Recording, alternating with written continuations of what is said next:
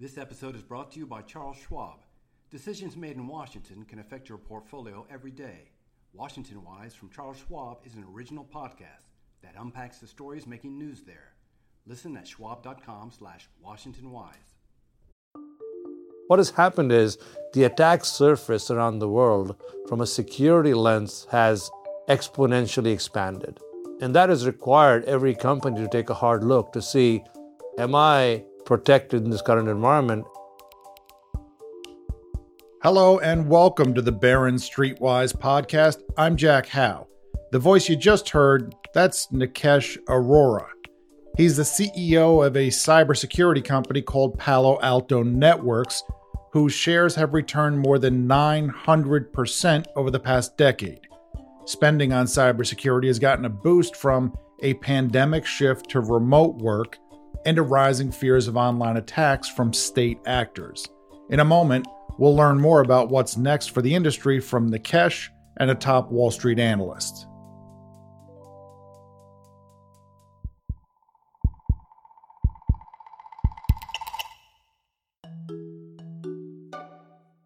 Listening in is our audio producer, Jackson. Hi, Jackson. Hi, Jack. Everyone enjoys a good cybersecurity origin story, am I right? Uh-oh. Don't worry, there's a key 1980s movie tie-in. Is it War Games? I mean, don't just guess the first one you think of. It could be, Weird Science. Could be Splash. It's definitely War Games. I'm going to give you longer to think about it. Cybersecurity was first conceived long before any of us had internet connections. Consider the following quote. Computer systems are now widely used in military and defense installations, and deliberate attempts to penetrate such computer systems must be anticipated. There can be no doubt that safeguards must be conceived that will protect the information in such computer systems. Now, that comes from a paper titled Security and Privacy in Computer Systems, written in 1967 by Willis Ware, head of the computer science department of a think tank called the RAND Corporation. And it was written in response to a Defense Department project called ARPANET, a precursor to today's internet. ARPANET was designed to share data across a network. Willis Ware warned that computer networks would be vulnerable to break-ins, and that warning was mostly ignored for 16 years. What happened next was pieced together years ago by a New York Times reporter.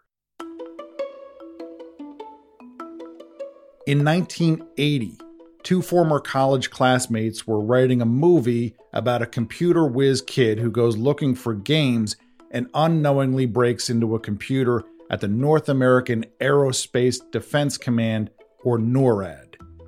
Only, the writers weren't sure if the plot was believable, so one of them called a think tank a few blocks from his home, called the RAND Corporation, and RAND put him in touch with, you guessed it, Willis Ware, the author of that 1960s paper. And he said, yes, it's theoretically possible to gain access to a NORAD computer because workers there sometimes leave a port open to be able to work from home on the weekend.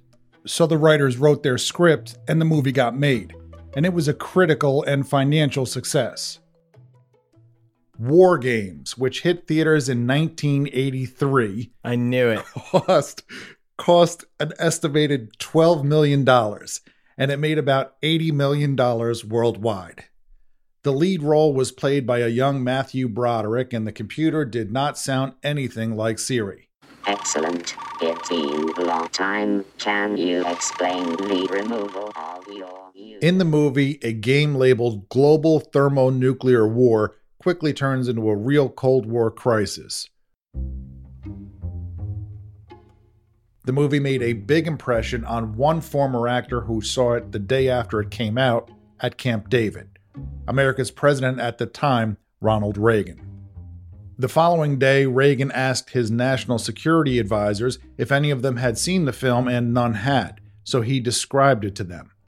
Some of them appeared to be holding back smiles. Reagan asked a top general if such a thing was possible, and the general said he'd check. A week later, he returned and reportedly said, "Mr. President, the problem is much worse than you think." And that sent Reagan on a path toward issuing National Security Decision Directive number 145, calling for the government to better secure its networks and to encourage key businesses to do the same. And that was arguably the birth of the cybersecurity business. This year, worldwide spending is expected to hit $172 billion, up from $155 billion last year. I recently had a chance to speak with the CEO of one of America's largest pure-play cybersecurity companies. Hi, Nikesh. Jack Howe from Barron's. How are you? I'm good. How are you? That's Nikesh Arora. He was named CEO of Palo Alto Networks in 2018. At the time, he had plenty of experience in the business side of software from a senior post at Google and in deal-making while at SoftBank. What he didn't have was much cybersecurity experience. Here's how one analyst describes what happened next. And everyone kind of initially wrote him off when he joined because they're like, oh, this guy came from Google. What does he know about security? And he proved everyone wrong. Everyone. And I think Nikesh doesn't care what people think about him or his strategy. He picks a lane. If you don't like it, you're out. And he's completely turned heads in the industry with his ability to execute. That's Brent Thill, and he covers a long list of software companies for Jefferies. We'll come back to him. Shortly after Nikesh arrived at Palo Alto, he told investors what he saw when he looked at the cybersecurity industry. Too many software vendors offering too many separate tools, which required too much manual work at a time when threats were growing more sophisticated. Palo Alto Networks was best known at the time for its advanced firewall, a system that monitors and controls network traffic. Nikesh made a string of small and mid-size acquisitions and ramped up new product launches to extend the company's capabilities in two key areas. The first is protecting applications that run in the cloud. The second is automating the work done at company SOCs, or Security Operations Centers, by, for example, using data and artificial intelligence to manage an overwhelming number of daily alerts, which can free up human analysts to focus on the biggest threats. The result for Palo Alto Networks has been a long stretch of winning new business and growing faster than the industry.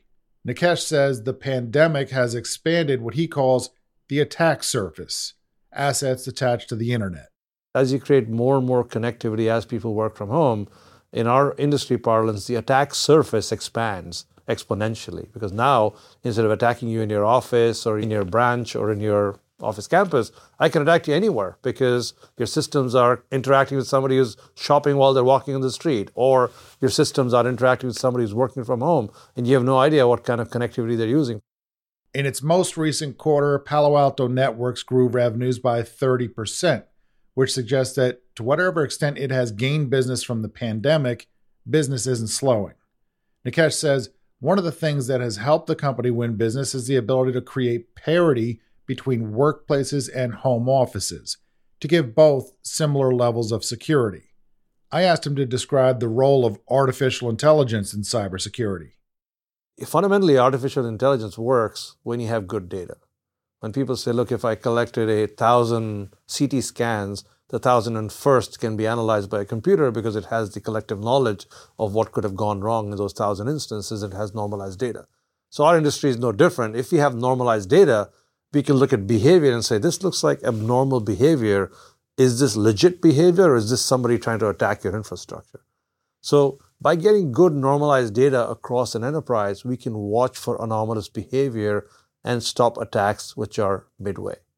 One example was there was a big SolarWinds attack I'm sure you've heard about, where we observed abnormal activity because we've been analyzing the data and patterns around it. We saw the abnormal activity, we shut it down midstream.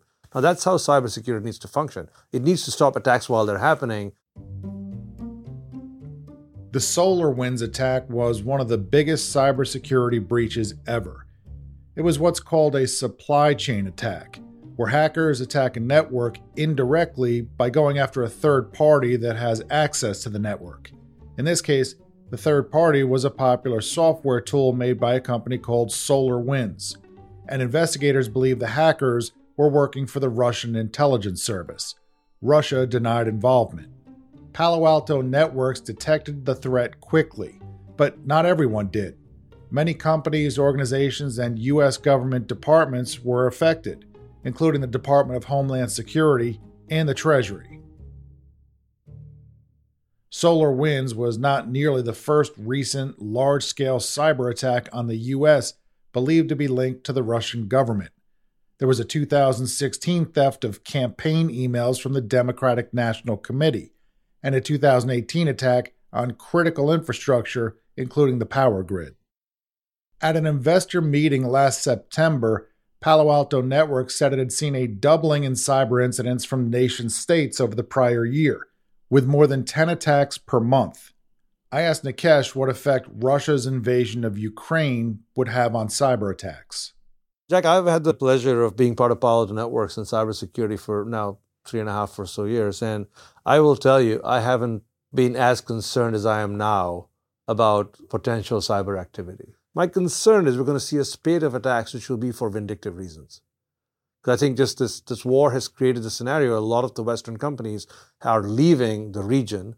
They're all suspending economic activity. And my fear is we're going to get to a point where we're going to throw the Russian economy into some sort of a tailspin because of all the activities we're doing, which is appropriate for what we're going through.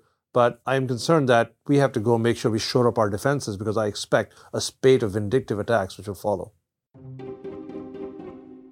Nikesh says that in just the past few weeks, he's seen companies that have voiced opinions about the war in Ukraine targeted with significant DDoS, or distributed denial of service attacks. Those attempt to overwhelm networks with floods of traffic. Nikesh says attacks like that could expand, and that nation-states have, quote, phenomenal capability. I asked about how individual companies like Palo Alto Networks can compete against the heft of state actors, and whether the U.S. government lends resources. I think there is a formal and informal relationship, both with the public-private partnerships that have been around for a while and which have, under the current administration, got a lot of focus and attention. So there's actually a functioning public-private partnership where we share with each other the indications of compromise, the threat vectors. If we see something unnatural happening, we are all quick to share it so that we can all deploy defenses against that capability. So we're well organized. We have each other to go support, but I think you're right that the heft that's going to come at us if nation states start getting involved in this activity is going to be something we're all going to have to contend with. I asked Nikesh to describe the damage a cyber attack could create, and he pointed to the Colonial Pipeline ransomware attack last year. That was carried out by what are believed to be Russian hackers, although not necessarily ones linked to the Russian government. A pipeline operator was forced to shut down operations to contain the attack and then pay a ransom of 75 bitcoins, or $4.4 million. The Justice Department later announced that it had seized more than 63 of the bitcoins. Surplus oil supplies since then have grown tighter. Nikesh says, imagine if a financial organization wasn't able to settle trades for days. He says hackers can cause chaos in society, and they only have to be right once, whereas security companies have to be right all the time. I asked Nikesh to describe his growth opportunity, and he talked about how fragmented the business is today.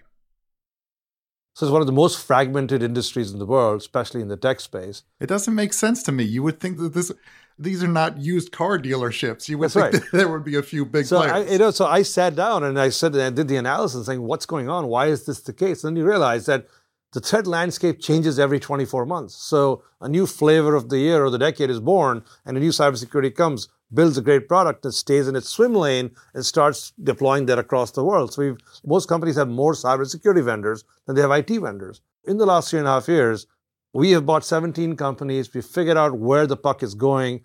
Now we're at a 4.5% market share in the industry from 2.5%, and we're now the largest cybersecurity player. And I think there's room for somebody to become a 10 or 20% player in the industry because you've got to give the customers the comfort that I will be there as we innovate, as technology evolves, I will solve the problem. You don't have to go look for the next startup to solve the problem. Thank you, Nikesh.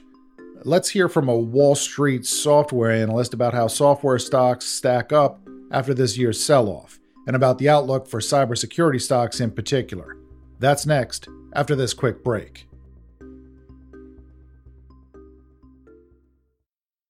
The Claude 3 model family from Anthropic is your one-stop shop for enterprise AI. With models at every point on the price-performance curve, you no longer have to make trade-offs between intelligence, speed, and cost. Claude 3 Opus sets new industry benchmarks for intelligence. Sonnet strikes the perfect balance between skills and speed, and Haiku is the fastest and lowest cost model on the market, perfectly designed for high-volume, high-speed use cases. Join the thousands of enterprises who trust Anthropic to keep them at the frontier. Visit anthropic.com/Claude today.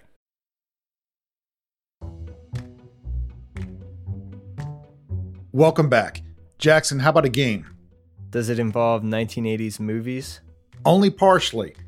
I'm looking at a list titled Top 10 Cybersecurity Films of All Time. It was published last year by InfoSecurity Magazine, and War Games is number 7.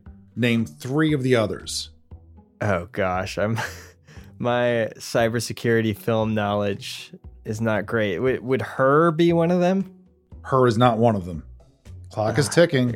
I think I can only think of movies that vaguely have computers in them. I'm sure some of the Mission Impossible movies must have some sort of cyber element. No Mission Impossible movies, I'm sorry. James Bond? No James Bond. Iron Man? No. Are you waging a denial of service attack on yourself right now? Sounds like it. All right, I'm throwing in the towel. Catch Me If You Can, The Imitation Game, Millennium Trilogy, I don't know what that is, Enemy of the State, Snowden, Sneakers, War Games, Tron, Hackers, and The Net. Now, Jackson, don't beat yourself up. Half those movies came out before you were born. I've only seen like 3 of them, and I'm super duper old. In 1980s movies terms, I'm as old as Wilford Brimley when he shot Cocoon. You can Google that later. To learn more about the opportunity for investors in cybersecurity stocks and software more broadly, I reached out to Brent Thill, who covers the group for Jefferies. I asked what he's hearing lately on cybersecurity spending. I think demand remains elevated. We're not seeing any deterioration. And companies like Palo Alto on the network, CrowdStrike and SentinelOne on the endpoint, SailPoint and Okta and identity, Varonis on the insider threat. There's a number of companies that we follow, and no one has said, yeah, things have dried up. We had COVID and we went hybrid and everyone's done with their security infrastructure. Like, no one is saying that. They're all saying demand remains elevated, big deals are growing, volume of deals are growing. Palo Alto Networks is one of Brent's favorite cyber stocks. As he says, there are a lot of tech companies growing at 20% to 30% a year, but there aren't a lot doing that with 20% plus operating margins and good cash flow. Brent also likes that Palo Alto's deal-making streak might be done for now. They have said they're done with big M&A. They spent billions of dollars in the last handful of years acquiring companies to build out their portfolio. And they were on public record and said, look, we don't need to go buy a bunch because we have the technology we need. And investors love that because they've got the products integrated, they've got an organic approach, they've got great top and bottom line balance, and the stock's not expensive on a multiple basis relative to those characteristics. Not expensive, Brent says. That's subjective, of course. Palo Alto trades at more than 60 times forward earnings estimates. For software companies, I think it's often more helpful to look at free cash flow rather than earnings. That's because there's often a lag between when companies collect customer funds and when they book the revenues. Palo Alto trades at 30 times forward free cash flow projections. That's ambitious, but by no means extravagant for a fast-growing company. The stock has returned 31% a year since Nikesh took over as CEO, a little bit more than double the yearly return for the S&P 500. Finally, I asked Brent for the names of some of his other software favorites and for his outlook on the industry in general. Iron Source IS is the ticker, Vimeo, VMEO, in small cap. We like Procore and Midcap PCOR is the ticker. They build software for the construction industry. And then in large cap, Adobe and Microsoft are just phenomenal stories that will keep growing double digit. You've seen a massive multiple correction across software, and we're now back to historic averages. We were more than double historic averages in November. We were at 18 times revenue for the software industry. We're now at 8 times revenue, which is the historic average, which is a very bullish sign that, again, if the big open question for software is fundamentals are fine, multiples massively corrected. They obviously overshot in 2020 and 21, and now they're going to undershoot. The big billion-dollar question is, are fundamentals going to continue to remain sound? We've seen no evidence yet that the war, rising, interest rates, inflation, that these have had a negative impact on demand. The biggest concern right now is, are we going to see some fundamental correction? We just haven't seen it yet. It's not multiples anymore. Multiples are back to historic average. Thank you for listening. Jackson Cantrell is our producer. Subscribe to the podcast on Apple, Spotify, or wherever you listen to podcasts. And if you listen on Apple, please write us a review. If you want to find out about new stories, new podcast episodes, you can follow me on Twitter. That's @JackHough, Hough. See you next week. The Claude 3 model family by Anthropic is your one-stop shop for enterprise AI. Haiku is lightning fast and cost-effective. Sonnet strikes the perfect balance between skills and speed. And Opus sets new industry benchmarks for intelligence. Learn more at anthropic.com/Claude.